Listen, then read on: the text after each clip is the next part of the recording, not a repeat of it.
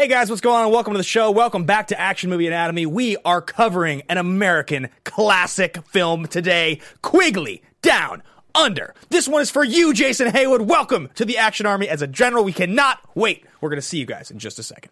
Welcome to Popcorn Talk, featuring movie discussion, news, and interviews. Popcorn Talk. We talk movies. And now, here's Popcorn Talk's Action Movie Anatomy. Boom! Ha ha ha ha. Just riding along on my horse. Just riding along. An experimental weapon with experimental ammunition. Sounds like an experiment. Oh, God, we're so back. Good. Here we're we here. are. It's Action Movie Anatomy. It's Wednesday. We are covering a film from exactly 28 years ago today. And, this was a pretty freaking sweet movie. I gotta be honest. Yeah, you'd never seen it. I had never seen Quigley Down Under. And if you had told me, if you had been like, hey, have you seen Quigley Down Under? I'd be, what the fuck did you call me? Yeah, exactly. I'd never even heard of this movie until recently. The Quigley Down Under is one of those movies that I accidentally watched. Yeah. So Steve Jobs Steve Jobs showed it to me about 6 years. Steve Jobs and I. Jobs, written by Sorkin. Yes. That was a movie that it was kind of just like this for me, where I sat down, it was on TV, and I was like, maybe I'll watch 10, 20 minutes of Quigley. Maybe I'll watch 10, 20 minutes of Fassbender doing his thing. And I sat there for 2 hours. Just didn't do anything else. Wasn't on my phone, and I just watched it from beginning to end. Now, with Jobs, it makes much more sense. To clarify for anybody who's confused, we don't mean Jobs, the movie Jobs starring Ashton Kutcher. Yeah. We mean Steve Jobs. I just don't like to keep saying his full name. Yeah, right. So Steve Jobs, the one by Sorkin, that movie and this movie are very similar for me. It was just something I didn't think I was going to like that much. I loved it, mesmerized by it. Couldn't take my eyes off. Slightly different genres. A little bit. I think that Selleck could have played Steve Jobs. He does play. He is Steve Jobs. He was Steve Jobs' mustache coach. Oh, guys, we're back. It's Wednesday. A little tired today. Yeah, me too, man. It's been a hell of a week. It's been a hell of a week. Yeah. How's your anchor stuff been going? Nerds and Suits is killing it. Yeah. We're having I've got 5 movies to review this week. I'm only going to review 4. I'm not going to get to see The Strangers. Pray at Night. I have a screening tonight that I can't make, so unfortunately that one won't get a review. But I'm going to be giving you guys reviews of Thoroughbreds, Gringo, Hurricane Heist, and Wrinkle in Time this week. So go download Anchor.fm. And if you don't want to download Anchor.fm, I totally get it. You can hear it all over the place. You can hear it on Spotify. You can get it on the iTunes store. You can get it Alexa, Google Home. You can be like, hey, Alexa, play Nerds and Suits. You'll hear my latest thing. Just comes right up. Alexa's been creepily laughing for no reason. Yeah. And just like listing off names of funeral homes recently. Yeah, I heard about that. It's terrifying. Yeah. Why are we here today? What are we doing? We're talking about Quigley Down Under. What show is this? Yeah, this is Action Movie Anatomy. Oh, right. So yeah, guys, we're here. We're talking about this movie. We cover action movies on the show here on the Popcorn Talk Network, the online broadcast network dedicated to talking movies, all things movie related, and pop culture by the bucketful. Quigley Down Under. Yeah. It's this was a request by a general in the Action Army, which brings me to my next point, which is that we have a Patreon. And the Patreon is not for you guys to just throw money at Action Movie Anatomy, because that's not what it is at all. We will do the show if the Patreon exists or doesn't. We have for 3 years. Yeah, exactly. We will continue to. The Patreon supports the Team Action Secret Headquarters, which is basically private videos that Andrew and I are putting together on subjects that are both related to movies we cover and unrelated, as long as they're in the movie world. We tape something every week, and we put it up on the Patreon. And for a minimum of $1 a month, you get access to those videos. They're like 20 minutes long each. This last week, we did a mini AMA on Annihilation. Yeah, it was awesome. This coming week, we're probably going to do a top 5 list from Dino and maybe Janine. Yeah, two longtime fans. Some pretty fun ones. Top 5 Edgar Wright movies is one I think we get. Yeah, that's a good one. Yeah, so if you at the general level, there's a couple like really premium benefits you get. One of which is you can suggest films for us to cover on AMA, and if they fit the criteria, we will do them. Today, we decided to cover Quigley Down Under. Yes. At the request of Jason Haywood, a general in the Action Army. Yeah, and I think this movie follows the rules pretty closely. Is there an explosion in this movie? There's gotta be. The building dynamite? burns up. That's close enough. He's in the building and it's burning up. Right. I remember that. Okay. There's no dynamite. I know, it seems like there would be dynamite. There's gotta be dynamite. There's always dynamite in the old He West. definitely, Quigley plays by his own rules, no question. Yeah. That's rule number 1 in the in the Action Movie Anatomy rules. Rule number 2, hero and the villain are always the smartest people, beings, things, dinosaurs, what have you in the room. In the end, Rickman isn't a smarter guy. Yeah, the only smarter guy than Rickman is Quigley. Yeah, so it kind of fits there. Yeah. Rule number 3, the movie is driven by a police, military, political, or mercenary figure. He's a mercenary. He is a mercenary figure. Yeah. Good Good thing thing we added that one in, yeah. And the final one of the movie contains a minimum of 1 explosion.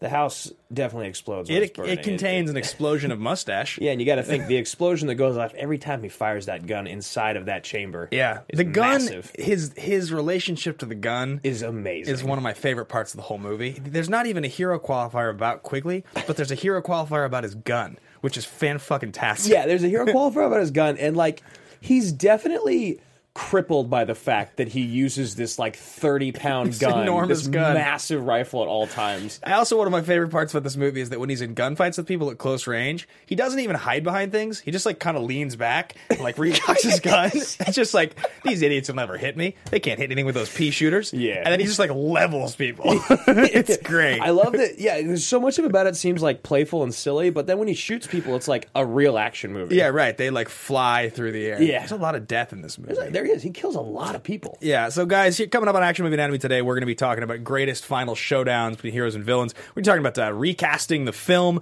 We've got overtly siege, underly siege, properly siege discussion about Tom Selleck's mustache. And finally, we'll be answering some of your AMA questions. If you want to follow along in the conversation, you can find me personally at Ben Bateman Media, or you can find the podcast at AMA Podcast on Twitter. And you guys can find me at Andrew Guy on Instagram and Twitter. And you can also chat along in the live chat on YouTube. I will be there responding. And please check out our fan page, the Action Movie Anatomy fan page on Facebook. We hit 1,300 people this morning. Oh, yeah, I saw that. Yeah, that's exciting. It just keeps, I don't know, people keep finding it. It's like people listen to the show or something. Yeah, I love it. It's crazy. Yeah. So, Quigley Down Under, we're going to get straight into things on the show here. And we actually are going to get a call in from Jason. He's going to call on the show to talk about. Calling in. Yeah, pretty soon here. So let's cue up the trailer before we get to thesis statement. Marissa Serafini. All Matthew Quigley did was answer a help wanted ad. But a few surprises were waiting for Quigley Down Under. Yeah. There was no mention of his friendly co-workers. Is everybody in this country as butt ugly as you three? Nor that he'd get an assistant. I'm an American. Nothing about the transportation problem. Are we lost? Nope. I know exactly where we are. We're lost. The unusual local inhabitants. Oh, yeah, it gets The really dark extraordinary cuisine. with what they're doing to the... Still moving. You gonna shoot it Originals. first? Or the extra duties. You can take me if you want to, Roy. Kid, next time she talks like that, go all over the dress. Worst of all, his employer turned out to be somewhat moody. You could call it that. But Quigley's about to teach him a lesson in labor Sally. relations. That knocks me out of my own house. Well, don't just stand there. Everything's gonna turn out just fine. Sorry, Roy. My name ain't Roy, it's Matthew. Quigley. Matthew Quigley. Matthew Quigley is really beginning to annoy me. Tom Selleck, Laura San Giacomo, Alan Rickman. From the director of the Emmy Award-winning Lonesome Dove, Quigley Down Under. That's amazing. Oh, you remember Lonesome Dove. That's great. That's like the tagline from Naked Gun 33 and a half on the cover. From the brother of the director. From the brother of the director of Ghost, I think is what it is. Oh, that's great. That was a good trailer. That was such a 90s trailer. It's amazing how someone wrote it in the chat. They were like, this came out 2 years after Die Hard, but it feels like it came out before. It definitely does. Oh, yeah. It's like, it's got just so many of those, like, but it's a family movie, which is funny because it's kind of dark for a family movie. Yeah. But I'm such a fan of Tom Selleck. He's the all-American superhero. I mean, he's the truest cowboy that could have been at this moment. He's like for this movie. That is. He makes me want to be 46 years old already, Right? Because you're like, it's just going to get better. I just want to be. It just makes me want to be like, just like seasoned and have some gray hair and a mustache. Be Like, able to shoot something from 900 yards away. I feel like I don't have anywhere near enough life experience yet to be able to stand toe to toe with that guy. That No. guy's the coolest. Oh, for sure. I mean, you can even tell from the very beginning on the boat when Yeah. he talks to that dude. He's like, excuse me, but I'm going next. Yeah, I'm going to be going next. Yeah, you're like, yeah, you are. Marissa Serafini is up in the booth, longtime producer and engineer of this show. How you doing, Marissa? Good, gentlemen. Hello. Have you seen this film? She Marissa? has not. I have not. You've not seen Quigley? I have not. If you heard the name Quigley Down Under, what do you think you would imagine it was? I would figure it's a comedy somewhere in Australia. Yeah, That's a fair assumption. I would think it would be a euphemism for an STD, probably. That's what I would guess. Yeah, you got the old Quigley down Yeah, there. exactly. There you Yeah, go. better So watch out. let's get into thesis statement. I think that's the best. That's Yeah. the best thing we can do here to get the show going. So thesis statement is your biggest, boldest argument about this movie. It's the thing you believe to be the absolute truest. This movie inspires you. You would stand behind this point if you were at a party and you would say, this is the thing about Quigley Down Under. And I'm just going to go on record here first with a very bold one. Quigley Down Under is the worst movie title I've ever heard in my life. For a title of a film, it's, I think, arguably the worst title I've ever heard. And Gringo is dropping this week, and Gringo might be the other worst. I mean, Right. Gringo's an awful movie title. It's a really bad movie title. When you actually said the movie was good. Yeah, I can't share any details. Okay, right. 'cause the He embargo didn't doesn't say drop. that. He actually did not say that. But yes, it was good. I'll say that. Yes, Quigley Down Under is the worst. I'm telling you, if you were to say Quigley Down Under, I think, Marissa's right. I would think Down Under, so probably something to do with Australia. Right. What the fuck is a Quigley? Well, and also there's the Rescuers, and then the Rescuers Down Under. Right, so right. You just assume. Richard Jarvie here hopped on your thesis, kind of, with his own, saying this movie feels like a sequel to another Quigley adventure. It feels like Quigley had established himself in a previous film already. That's true, because then Quigley Down Under would make sense, because you've already seen the adventures of Quigley and... Not to be confused with the Something. standalone biopic Quigley, written by Aaron Sorkin. yes, not to be confused. Also, I could not take my eyes off that movie. Yeah, it's a horrible name. It's a horrible name for a very movie. bad name. It feels like it should be a sequel at best. The movie's better than the trailer, and the trailer's better than the name. Movie's better than the trailer. Trailer's better than... Yeah, Yeah. 100%. Yeah, agreed.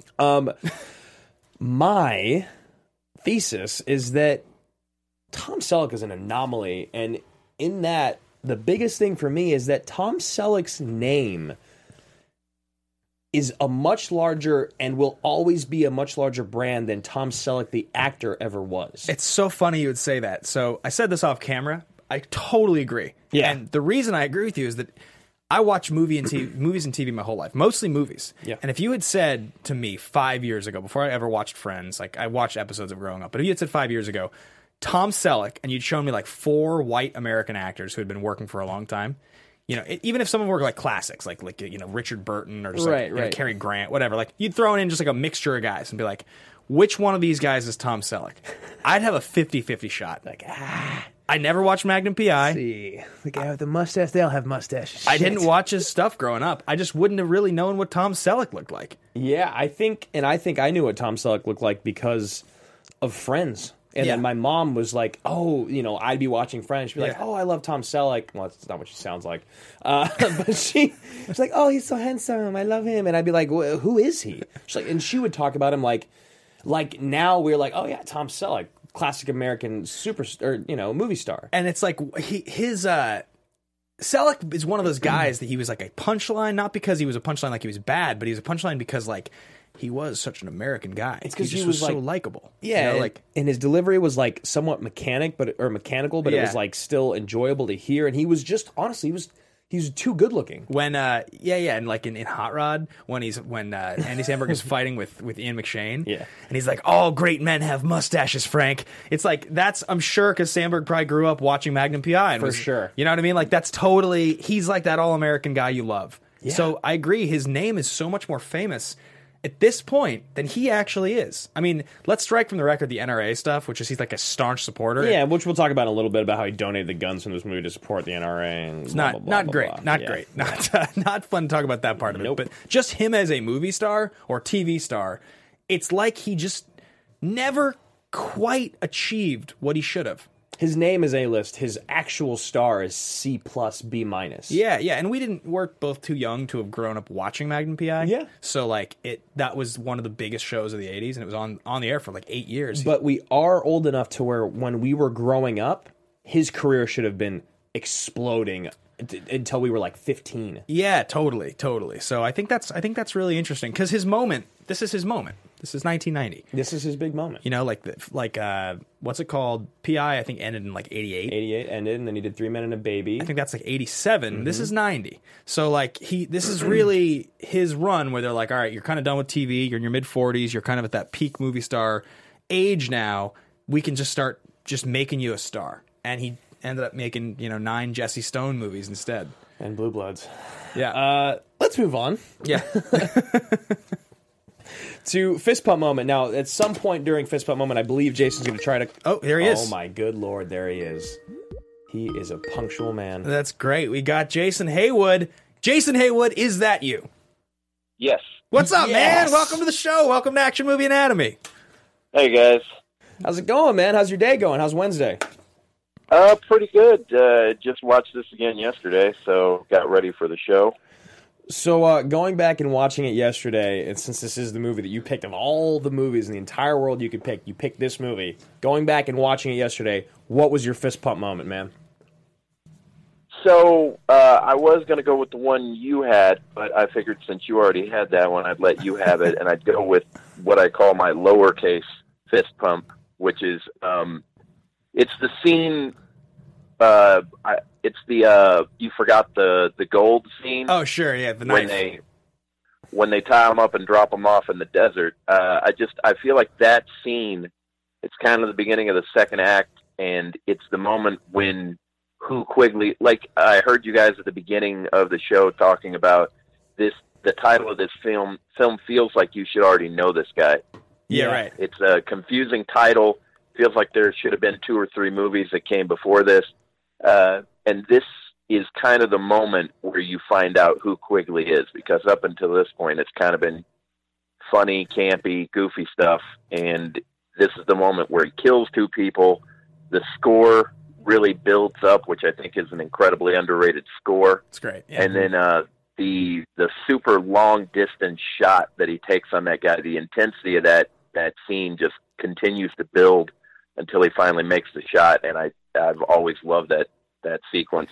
I love that moment too, because something that happens is literally as soon as the guy takes off, you're just waiting. You're like, all right, how long is it going to take him to get the gun set up? And how long is it going to take him to get this guy? And you know he's going to get the guy. And he has to. Yeah, it's great. And that's great foreshadowing. Yeah.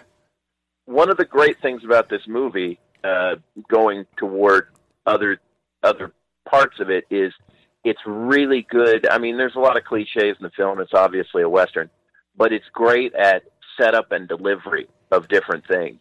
So you set up how far he can shoot literally 5 minutes earlier with the bucket. Mm-hmm. So by the time this happens, you know he's going to shoot the guy. It's just a matter of how far away does this guy get before he gets killed.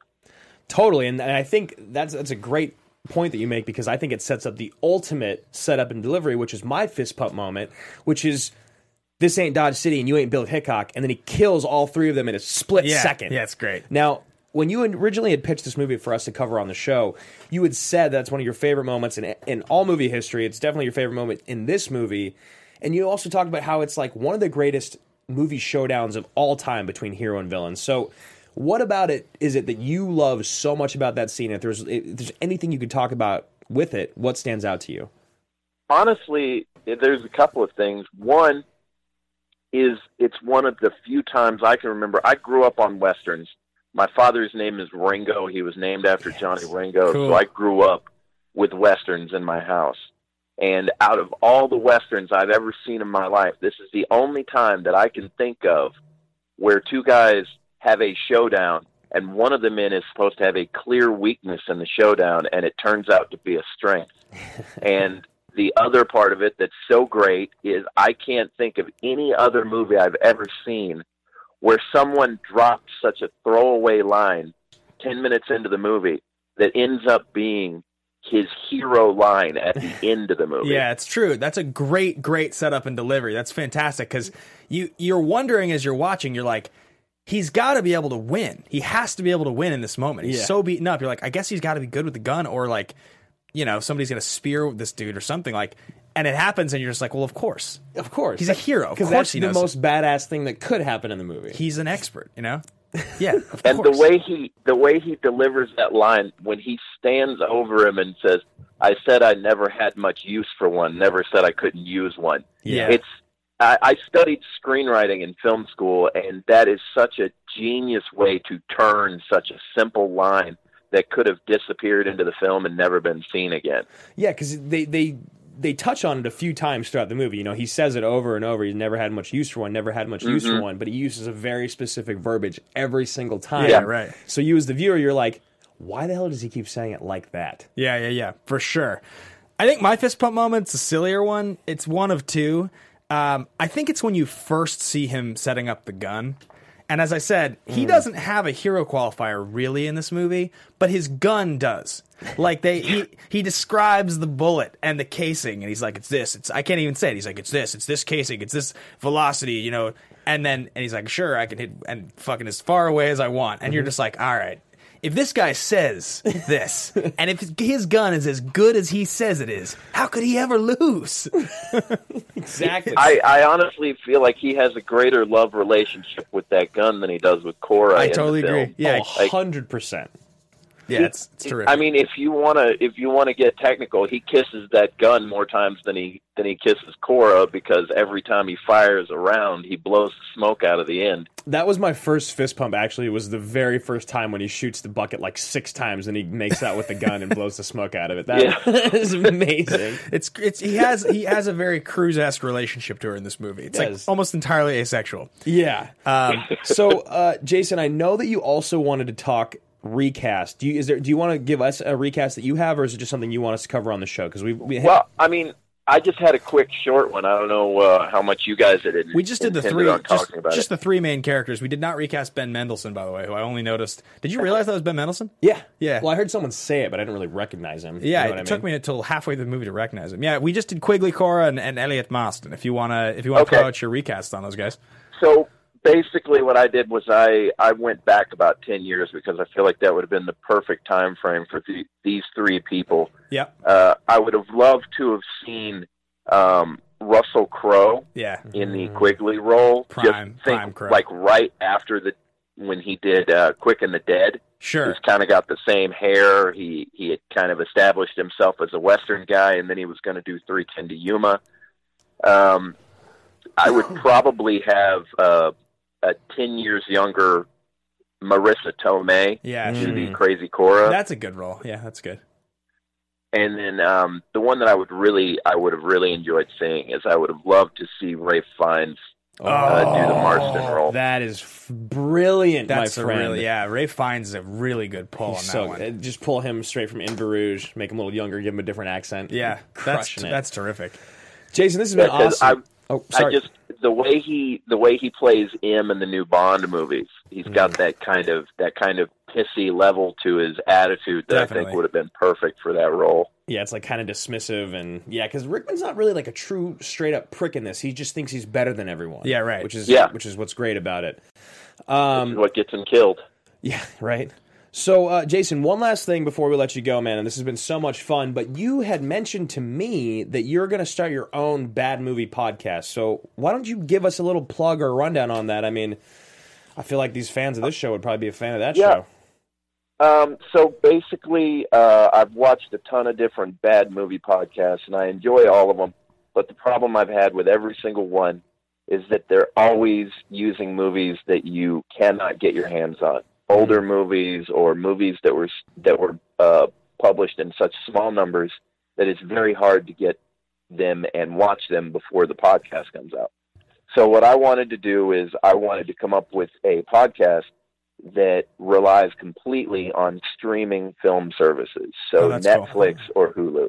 Everything that we do will come off of a streaming platform so that you can watch the movie before we make fun of it on the show.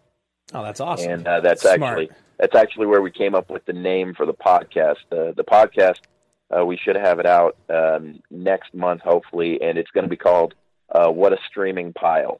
Hey, Ben, I just got a great idea for a new show. Yeah. What a Streaming Pile, man. That's funny. That's great. I love that title. Yeah, that's terrific, man. One last thing I wanted to say, because I know you guys are going to talk over, under, properly sieged. Yeah. I think you hit the very edge of it earlier in the show, and I believe you're 100% right. My personal opinion is Tom Selleck is properly rated as an actor across normal cinema. Most people know who he is, but you can't name 3 of his films. Fair. I think where he's underrated is as a Western actor, where he's done 20, 25 movies. And I think you hit it exactly on the head. I think Tom Selleck was one giant role in the early 90s away from being the biggest action star we had in the 90s, and he missed it. Yeah, for sure. He made a movie called Quigley Down Under instead of a movie called like Predator or something. Or Indiana Jones. Well, what really hurt him, and it's just a case of bad luck, is, I'm sure you guys have heard the Indiana Jones story, that they actually shot test footage with him as Indiana Jones. Oh, I didn't know this. And then Harrison Ford ended up deciding he wanted to take the role, so they went his direction. So Tom Selleck hates Harrison Ford, is what you're trying to tell us. If Tom Selleck ends up in that role, he might have been the biggest guy in the 80s and 90s. I mean, just everything about him screams huge action star, and he just never did it. Yeah. Yeah, who knows, man? Well, that's interesting stuff. We're getting to that segment in just a second, so we'll share our opinions on it as soon as we get there. But dude, thank you so much for being a general in the Army. Thank you so much for calling in and for suggesting this movie that I'd never seen before. I can't wait to continue talking about Selleck's mustache and other great things about this movie for the next 30 minutes. Yeah. All right, guys. Well, I appreciate you watching it. Yeah, of course, dude. Thanks for the call, and keep up in the chat, tweet at us, whatnot. Thanks a lot. All right, see you, bud. And guys, Jason was saying that, or for the fans out there that are in the chat and stuff, Jason, please post your podcast in the Action Movie Anatomy fan page we'll promote it for everyone to go watch. So, guys, now's a great time to hop into Star Profiles. Yeah, absolutely. We actually, do you want to cover Greatest Final Showdowns first, because we were just talking about it as a fist pump moment? Yeah, why not? Yeah, why don't we do that? Because I think we're going to talk about these two guys and kind of their whole shtick, and I think it's probably a good place to start is their showdown. So we both have prepared several of our favorite hero-villain showdowns. Yes. I racked my brain to see if I could think of a dance movie showdown, just so I could have one, and I couldn't come up with one that really stuck for me. Like, I don't know, You Got Served, or none of those really. The only thing I can think of is the dance-off between Mac and Charlie at the end of Season 3 of It's Always Sunny. It's very good. It's very good. But yeah, guys, this is greatest final showdowns between hero and villain. This is final showdown. So not Batman versus Bane and Dark Knight Rises, because Batman versus Bane's final showdown sucks. Bane's going to kill Batman, Catwoman comes in and shoots him and he dies. So these are greatest final showdowns between hero and villain. Oh, that's tough, because my first one is not technically a final showdown. What is it? It's Neo and Agent Smith in the subway, because the final showdown's in the hallway. Well, I think what you could do is you could say that is one long showdown. Also, his final showdown technically is against all three agents. Yeah. Versus his actual single one-on-one showdown with Agent Smith.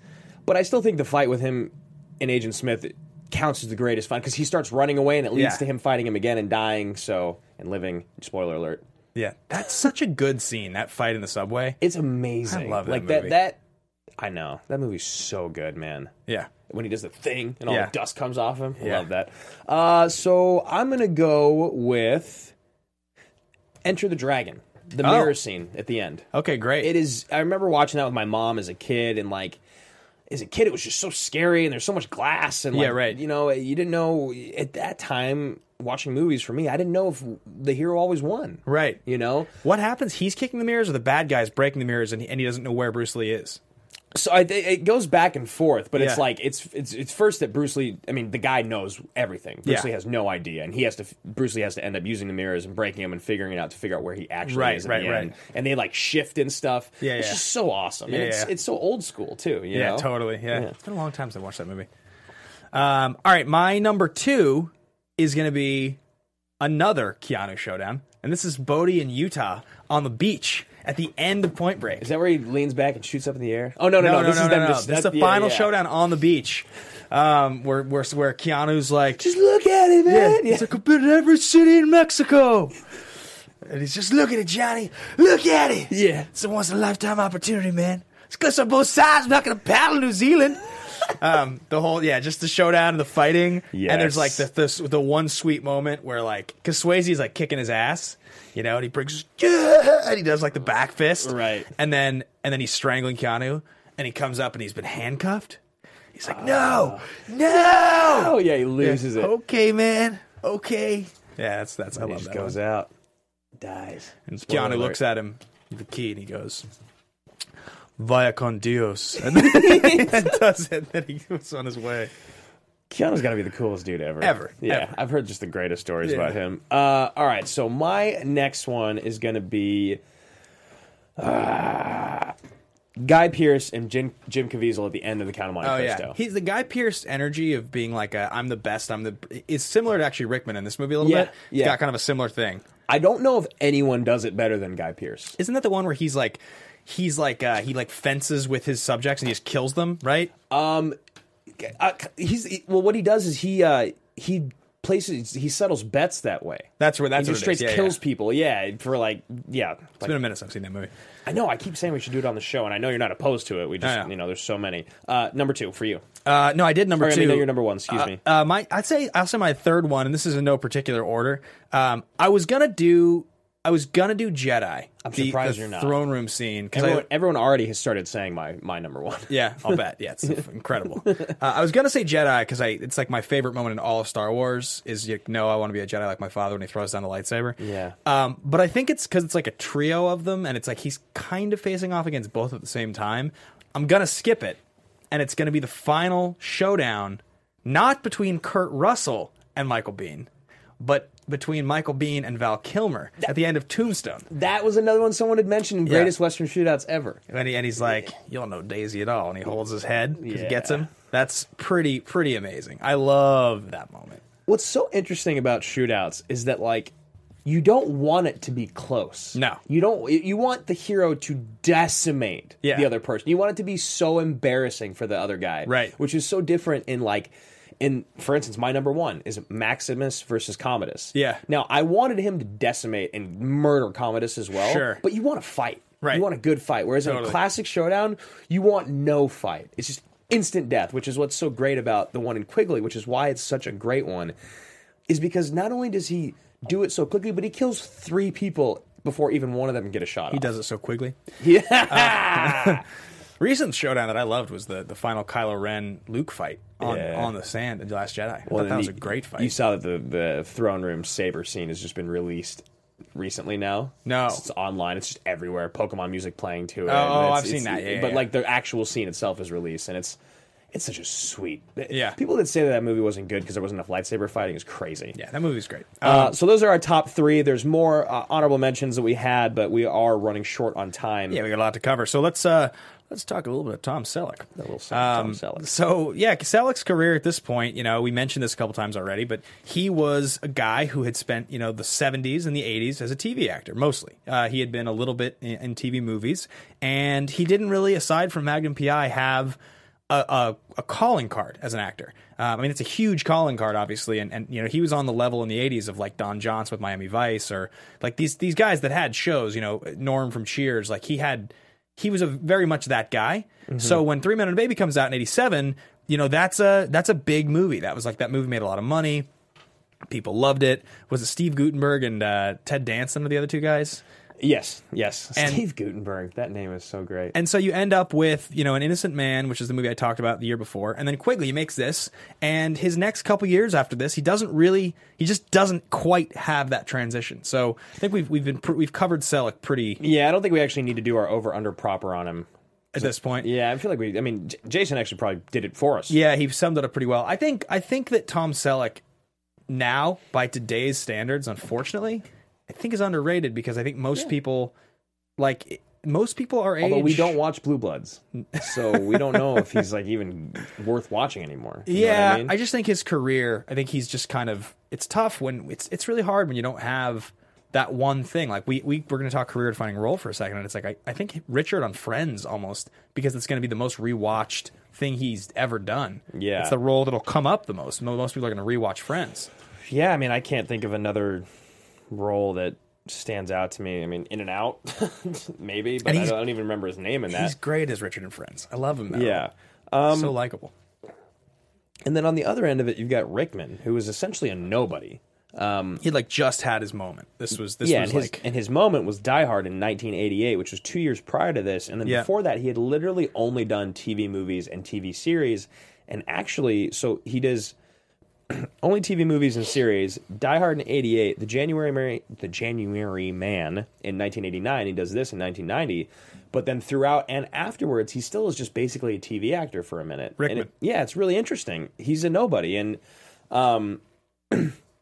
obviously, Crazy Cora would have been interesting to talk about as well. But her career is also interesting because although she is a bigger star than Rickman at the time, she doesn't really go on to do anything else. No, she was, I mean, when we say anything else, we mean like superstar level. She was a working actress and continues to be a working actress for years. But yeah, Rickman, it's funny to see him at this moment in his career because it was just so clear, like, how much people just wanted him to reprise that villainous energy from Die Hard. It's just so clear that's what they're going for. Yeah, but what I love about it is because in Die Hard, even, it's like Gruber isn't the most evil man you've ever met. You know, like, he's not like torturing people at the beginning of the movie. And it's the same thing with this. He's like, it's kind of a subtle villain because you want to like him. He's as ruthless as he is cunning. So yeah, those are the two guys that are leading this movie. And there's also what is her name? Laura Giacomo? Giacomo, yeah. I don't know how I felt about her in this movie. I didn't dislike her, and I thought she did a good job. She's fine. Yeah, I didn't think she was super memorable, but she's... Ebert or someone was like raving about her and was like, bright star about to take off. Like, this is her spark. Well, it's the same. I think this is the same year as Pretty Woman. I'm pretty sure. This is 1990. Pretty Woman's 1990. Yeah, I think Pretty Woman was just released before this. Yeah. Is all, yeah. So, I mean, she definitely was in her moment. This was... pick me up. So she says that line in Pretty Woman. She's like, oh, I just need a little pick me up. And I said that to my mom once, like, joking. Yeah. She got so mad. What's the name of that movie? Kit or something? Yeah, Kit DeLuca. Yeah. I just looked it up. Nice. All right, guys. So going into production development, we've only got about 20 minutes left on the show. So one thing that I think is interesting is that the rifle used by Quigley was a custom 13.5-pound single-shot 1874 Sharps rifle with a 34-inch custom barrel. And the rifle that was used during filming was a replica. Mr. Tom Selleck in 2002 donated that along with other weapons. He had 6 other firearms used from his films to the NRA. Mr. Selleck, congratulations. To the NRA as part of the NRA's exhibit, Real Guns of Real, R-E-E-L, Heroes. Yeah. He raised a total of $65,000 off of just that one gun. That's all we're going to talk about with the NRA because fuck them. And we'll move on to who wrote and produced this movie. Moving on. Directed it. So, John Hill, the writer, I guess basically... We probably don't need to go too heavily into that. I think it's probably more interesting to talk about Simon Windsor for a second. Yeah, I mean, like, the quick thing about the writer is that he wrote Quigley Down Under in 1975. It was slated to be made in 1980. He originally was going to do it with Clint Eastwood and then Steve McQueen. Steve McQueen got too sick and died. Clint Eastwood got too famous and didn't care.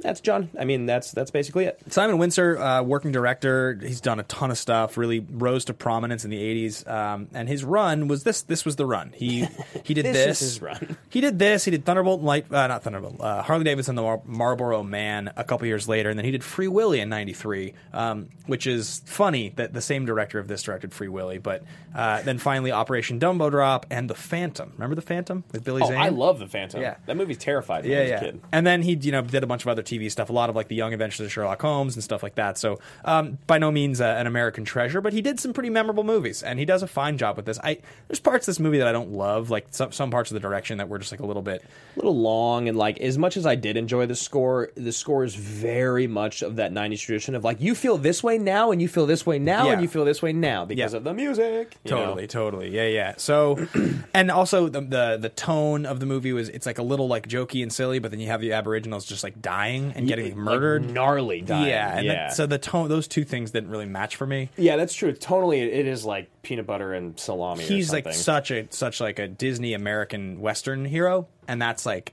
kind of difficult to watch because it feels like really, really bad. But yeah, I mean, aside from that, though, Simon Windsor does a great job with this. What I thought was another interesting thing about Simon Windsor is he won the Christopher Award, which is an award that is given out by like this Christian administration of people that watch movies. Yeah. But it's not based off of religious influence. It's basically based off movies that make you feel good, kind of, is like what it is. Like Creed was one of the winners last year. Got it. He won one for this movie, I believe. Oh, okay. Or just in general. I can't remember, but he's from Australia, Australian film director. So that's Simon Windsor and honestly the producers, Stanley O'Toole, Alexander Rose, and Megan Rose. Go read about them if you really care. There's not really a lot about them out there, which is what's interesting about this movie. So this movie was released by MGM. Yep. It cost $18 million to make, and it was an October movie, released October 19th of 1990. And it grossed $21 million domestically, and it wasn't released worldwide. So I think that does speak volumes on where these people were in their career, because no one had heard of Tom Selleck, Alan Rickman, or Kit DeLuca. Worldwide, worldwide, yeah. Yeah, and so this movie is probably regarded as not a flop entirely, but not too far from one. I mean, if it cost $18 million to make and to gross 21, I'm sure the promotional budget was at least a couple $1 million. Yeah, probably lost money in the end. I believe it did. In opening weekend, it opened at number 3. It was $3.8 million behind Marked for Death. Fantastic. Which was at 28. So the fact that Seagal could open a movie at $28 million is remarkable. Just thinking of that now. And then, that's so crazy. Steven Seagal. He's like one of the biggest things in the whole world. Under Siege is like 90 maybe, 89, 91, somewhere right in there. So it's right around here. We have a segment on our show named after it. Yeah. You know? And then it was behind Memphis Belle, which was $4.2 million ahead of that, which I've seen that movie. It's not a very good one. You've watched Memphis Belle? I don't remember it at all. I've seen it once. Doesn't surprise me. So critically, this movie got a 6.8, which feels about right. Yeah. Rotten Tomato, all critics gave it a 56. Top critics didn't spend their time on that. And then the audience gave it a 73, which feels pretty fitting for our shows. Yeah, definitely a movies higher audience score. Absolutely. Yeah, I mean, like I said, I didn't know what Quigley Down Under was. This movie is a lost piece of history. I texted Roca because I know he loves westerns. Yeah, and I was wondering if this was kind of in his wheelhouse. What did he say? I was like, "Have you seen Quigley Down Under?" He's like, "I love Quigley Down Under." Oh, did he? Yeah. Oh, that's great. Yeah, of course, that makes me so happy. Quigley Down Under is actually just like Cuffs for me. I always tell you about Cuffs with Christian Slater, and it was like one that I didn't mean to watch and loved it. So. Oh, this is great. Moving on to favorite line. There's some good ones. There's a lot of good ones. Because if you could deliver lines with the tone of voice and mustache of Selleck, half of what you said would just be like so cool. Well, yeah, because I started writing down lines incessantly, and then I was like, everything Selleck says is a gem. That's why. And so it's like I wrote a few really good ones down. I even just like when he says at the end when he looks at Kit and he's like, "You look pretty in the morning sun." No, I just like when he looks at her and he's like, "You're quite a woman, Cora." I just like it's just the way that he says it. I have the same line except for the line's just different words, which is you sure look pretty in the morning sun. Yeah, it's just like the delivery and the way he looks at her. You're like, are you talking to me? Yeah, right. Can you imagine you go to you Andrew guy, you go to the coffee shop and this barista that you have a real big crush on. You think she's great, and you've been getting her your coffee for a while, and you just look at her, and her name's Cindy, and you're like, "You look real pretty in that dress today, Cindy." She would probably call the police on me. But if you're Tom Selleck and you say it, she melts. It's like, "Let me touch your mustache." It's because it's some combination of like incredibly reassuring and like, but also so confident and like menacing, but also like so friendly. Yeah. It's like you want him to be your dad, kind of. It's like but you also want to sleep with him a little bit. I wonder how much less effective he is without a mustache. I can't. I bet he looks horrible. Yeah, it's like baby face. He probably has nightmares about not having a mustache, showing up on set not having a mustache. Yeah, instead of showing up somewhere naked, he'd rather show up naked with his mustache and be fine. So, some of my other favorite lines are, I love when he looks at the guy and he's like, "You might want to try your luck with that belly gun. Then again, you might not." Yeah, and then he goes for it. Yep. Then again, you might not. Yeah. Just so cool. Yeah. The first line I wrote down was, "Excuse me, I'm next." Yeah. Just because it's like, just the way he delivered it, I was like, God, this guy is a superhero. Just if you're in the grocery store again, I'm going to be going next. What was the other one? And then in our experience, Americans are uncouth misfits. Yeah. There's some really good ones. And then, I mean, my true favorite line is the same as my fist pump, just because of the way he says it. Yeah. The same Dodge City, you and Bill Hickok. It's like, I've never heard someone say "F you" so hard without ever having to say it. There's a similar kind of interaction that happens in Unforgiven, just a couple years later, where like basically Hackman was like at these places, or William Money, Eastwood was at these, and there's the writer who's like so enamored with like the history of these like Western outlaw characters. He's like, wow, you were actually there, and it's like so funny when they make these outlaw characters, just like, yeah, of course I was there. I'm like a real person. I like just lived my life and ended up there, you know. Right. My life is not some part of a history book. You know, people died, kind of a thing. And I love when the outlaws kind of have that as their attitude. Recognizing moment. Yeah. It's really interesting to think about Western characters versus just like general movie characters. There's such a unique brand of masculinity, like American masculinity, and that's why Westerns were so big, and really why what Jason said about his career as a Western actor is underrated. You know, if you think about, there's like a difference in certain kinds of actors, right? So we talk about guys like, you know, Day-Lewis, or these guys that are these sort of chameleons, Meryl Streep, you know, people who are just like really, they just go the distance. Yeah. And then you talk about like somebody like John Wayne, who, or even like Jimmy Stewart to some degree. Humphrey Bogart. Yeah, where like they really just did one thing. Like John Wayne, he's not like the greatest actor. It's like he's pretty robotic in his delivery. But like he did it so well for so long that directors could find the right way to use those actors to really channel something, which is why John Wayne ends up winning that Oscar for True Grit eventually, because he had done this thing for so long and people had just noticed it. And it had been so effective for so long. Yeah, that it's like a life's work of like, even if you are playing that same note over and over again, there's a real specific kind of appeal that those actors have. It's funny, my recast, we're going to get into recast in a second, is not an actor like that, but there are actors out there like that. Well, do you want to get into it right now? Yeah, I think that's probably a good thing for us to get into. Yeah, because I did pull an AMA question from myself. Because I was like sitting there reading everyone's questions and kind of putting together what I thought would be a good question. I was like, you know what? I want to ask my own damn question. Nice. Because to yourself. to myself. So it's actually just asking you, hopefully, and maybe you and I can talk through it. But this is kind of like resonating a few questions that were asked out there. And so what I said is, what is it about this film that kept it from being a success? It came out at the right time with the right stars. It is a Hollywood anomaly for me. It's called Quigley Down Under. Yeah. and like that's the answer. Do you think that's it? Do you think it's the name? Do you think it's the fact that like Selleck's star wasn't bright enough yet? Maybe all their stars weren't actually bright enough yet to make this movie? I think there's a lot of reasons. I mean, I think that this was like it was kind of all of these elements that were sort of getting mashed together to try to achieve something, like putting Tom Selleck in the role as this kind of like kid-friendly hero outlaw guy. Right.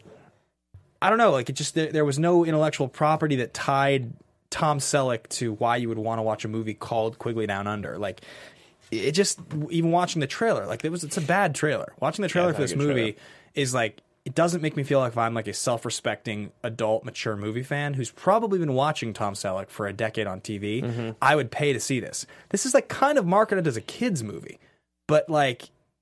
Right, but then there's, you know, it's like Aborigines being thrown off mountains. It's like a kid's Western, but it's in Australia.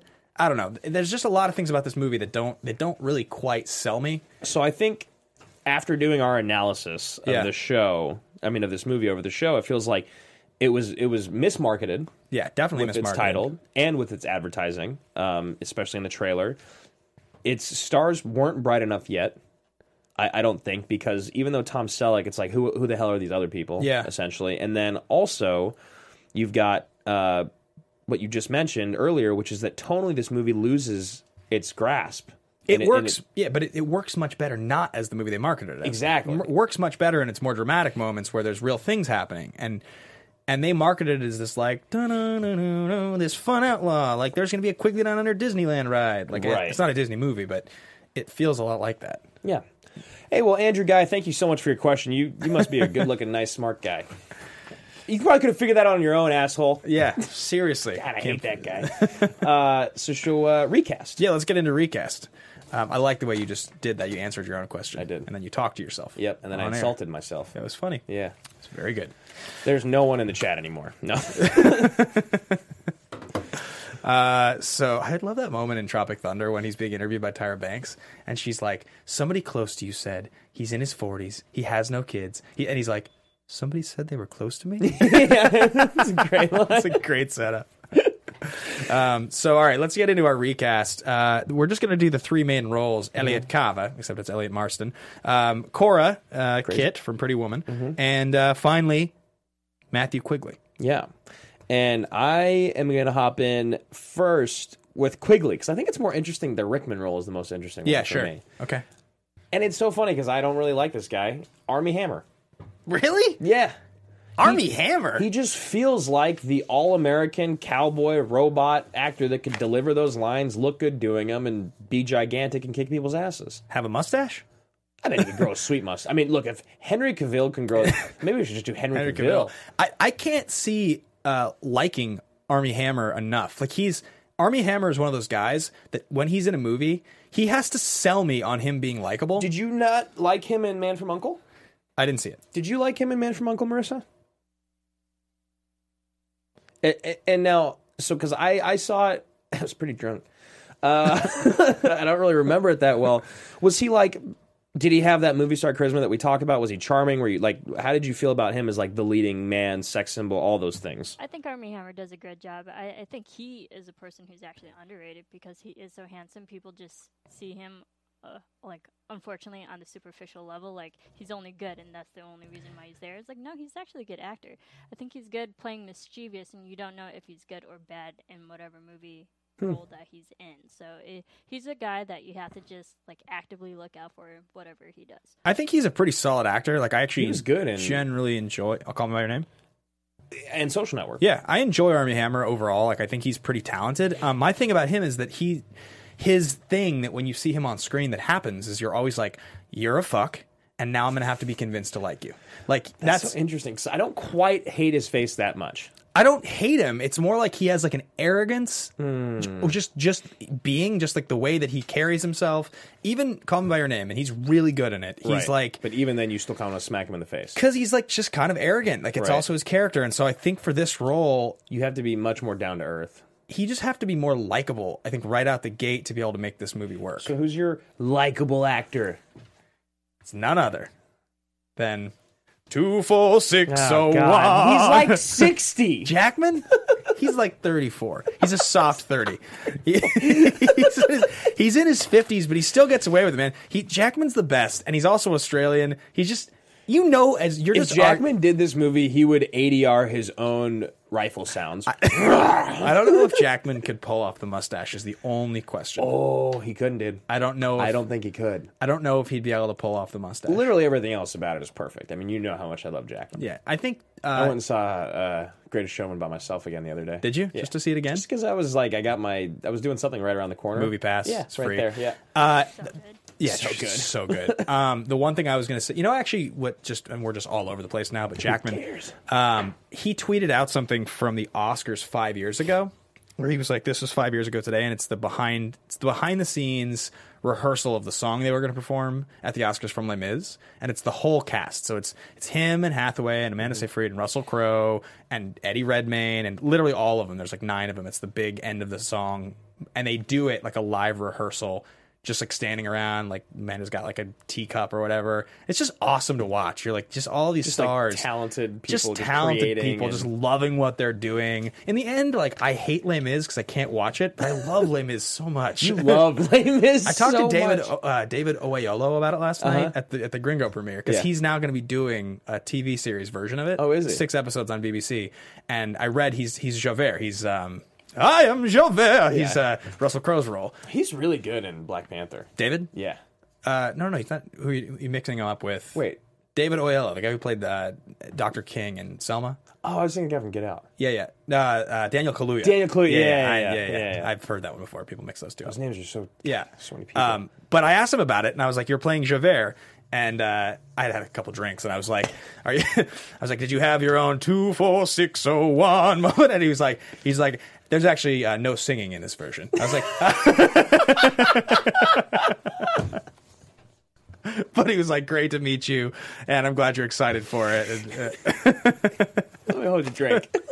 So good. I love that. Yeah, so it's good stuff. It's good stuff. So anyway, for Crazy Cora, that's amazing. There's actually no singing in this, and I love that. I know you sang it. Of course, yeah, of course you did. 100%. For my Crazy Cora, I did Tandy Newton. Yeah. She's just so good at playing crazy, just batshit crazy. She is. We've seen it so many times. What movie is it where she plays like the crazy ass drug mom with the gray hair? And I'm gonna look that up real quick. Thandie Newton? Yeah. I can't think of one. I'm gonna look it up. My Thandie Newton is none other than Lara Croft herself, Alicia Vikander. That's so funny. I wrote her down and then I erased her because I use her for everything. Yeah, I mean, the one thing is, like, I would cast that role to be a little more serious, and she's a little comic relief in this movie. Mm-hmm. And I think it takes away from the movie. I think that's some of the problem. So I think that Vikander would play it a little straighter, which would be fine. Yeah. Would be totally fine. That's true. That is true. I was thinking of The Pursuit of Happiness. Ah, she's yes. She's the mom, wife, right? Strung out. Yeah. Just over life. So I went for mine is classic Michael Fassbender. Fassbender. Elliot Marson, Michael Fassbender. It seems almost as good as Ralph Fiennes as I think that's Ralph perfect. Fiennes is terrific. Yeah, that's like about as good as it gets. It's other than really, Rickman. really good one. I went with Cillian Murphy. Oh, that's also a great one. Because I like that he's kind of meek, Yeah. but he can be a real asshole. He's good at it. Mm-hmm. And I think I like, because Rickman's kind of a little princess in this movie. Well, he gets his ass kicked out of his house twice in a row and then just gives up. That's another fist bump moment. That's a great moment. Yeah, when he gets his knocked out twice. He throws me out of my own house. And does it again. It's terrific. I love Cillian Murphy. Yeah, big he's fan. so good. Big fan. And he would be really good at because I could see him killing those two guys at the beginning. Yeah. He'd be like, I was just born on the wrong planet or what, or Right. continent. Yeah, planet. This will be interesting. 3 categories? Yeah. Yeah, there's 3 action movie categories, guys. There's totally ridiculous, totally legitimate, and ridiculously legitimate. Totally legit are movies like Fugitive or, Gladiator. They hold together. They don't really ever make you laugh. They're just like really good movies. Totally ridiculous. This movie's like, we always say, Con Air and Face Off and Demolition Man. They're really silly movies. Independence Day Resurgence. If they're bad, they're horrible. Yeah. And then totally legitimate or ridiculously legitimate is the middle category. It's kind of a combination of the two. So Point Break and Predator. Rock. The Rock. You get, they make you laugh kind of here and there. They're over the top. They're ridiculous. You maybe aren't supposed to laugh at some of the moments you do, but they're grounded with some really strong principle. Like one thing holds them together. And this movie, do you know? I know. Go first. I think it's ridiculously legitimate. You think it's the middle I category? think it's the middle category. I think that there's enough with the Aborigines and Selleck and Rickman and why can't I remember her name? It's gonna drive me crazy. Crazy Cora. All of them are fantastic, I think, and they play their parts well. And there's parts that are definitely silly, and you kind of got to let it go. Laura San Giacomo. Just keep saying it. But I'm never like completely out of the movie, or else I probably wouldn't have sat down and watched it from beginning to end the first time. But I'm never also like, oh my god, I wouldn't be like, this is one of the great westerns. I got to call it the middle category as well because Yeah. he's compelling enough as a hero, and the intensity of those darker moments, and also that like there's some like comic relief to Cora's character, but also the fact that the reason she is the way she is, and she keeps calling him Roy and all that, and you find out why. I did laugh out loud at that scene when he's about to get shot, or when he's about to shoot the bucket. And she's like, Yeah. I've never seen him before. Yeah. It's like after calling him Roy for so long, I would kind of chuckle. It was good delivery. Yeah, she's good. So yeah, that would be mine. I'd go middle category as well. I think it's grounded enough, but it's definitely silly. Yeah, it's definitely silly. And the but tone throws it off. So I think the tone of the movie ends up making it kind of that category. it is very tonally imbalanced. Yeah. Yeah. So, all right, guys, that's going to pretty much wrap it up. We've just got one last thing left on the show, and that's called The Pitch. All right. Did we do that last week with Rob? We might have. I can't remember. I think I was scared of scaring him. Yeah, I don't remember. That was a great episode. That was a lot of fun. Great episode. Yeah. So for the pitch, it's getting a little screwy with some of these choices we're making. We had a couple movies we thought we were going to do. We looked like maybe Annihilation. It looked like Red Sparrow. I don't know that we're going to do either of those movies now. We did a mini on Annihilation, so I think that's covered. Yeah, Annihilation we 100% won't be doing. Check out our Patreon video of that. We did a nice 20-minute AMA. Red Sparrow is up there, but it's tough. I know you saw it. Which is okay. Yeah, there's definitely some movies. We might pick a movie like a really good, like a classic, one we've wanted to do for a long time, and throw that one at you guys. What I would do if I were you is I'd go to the Facebook fan page. I think we'll do a poll week. I think that's it's been a while. It's been a while since we've done one, so we'll Been a while since I could. Wait, I'm gonna just keep delivering the poll. At AMA Podcast on Twitter. You can find me at Ben Bateman Media. Hey guys, you can find me at Andrew Guy on Instagram and Twitter. You can find our Facebook page at Action Movie Anatomy fan page, and there's also our Schmodown page, which is supporting our Schmodown characters, which are coming back very soon. I've got a singles match that you guys are going to see next Friday against Dale the Dude. Dale Dude Gibbs. And that's exciting. So I'm looking forward to you guys getting back on board with the Schmodown, because we're going to start seeing team action back in the ring. Yeah, it's March, so I'm officially unbanned. Finally. You? It's March. March is when my ban is released. Now I don't know which day, I don't know when, if it's the beginning of March, end of March. But I'll be lurking outside of Collider. I've set up camp. I have. Yeah, so that's it for me. I think that pretty much does it. Guys, thank you so much for listening. Thank you so much for watching. Marissa, thank you as always, up in the booth. We will see you guys same time, same place, next week. Bye. From producers Maria Menounos, Kevin Undergaro, Phil Svitek, and the entire Popcorn Talk Network, we would like to thank you for tuning in. For questions or comments, be sure to visit popcorntalk.com. I'm Sir Richard Wentworth, and this has been a presentation of the Popcorn Talk Network. The views expressed herein are those of the hosts only and do not necessarily reflect the views of the Popcorn Talk Network or its owners or principals.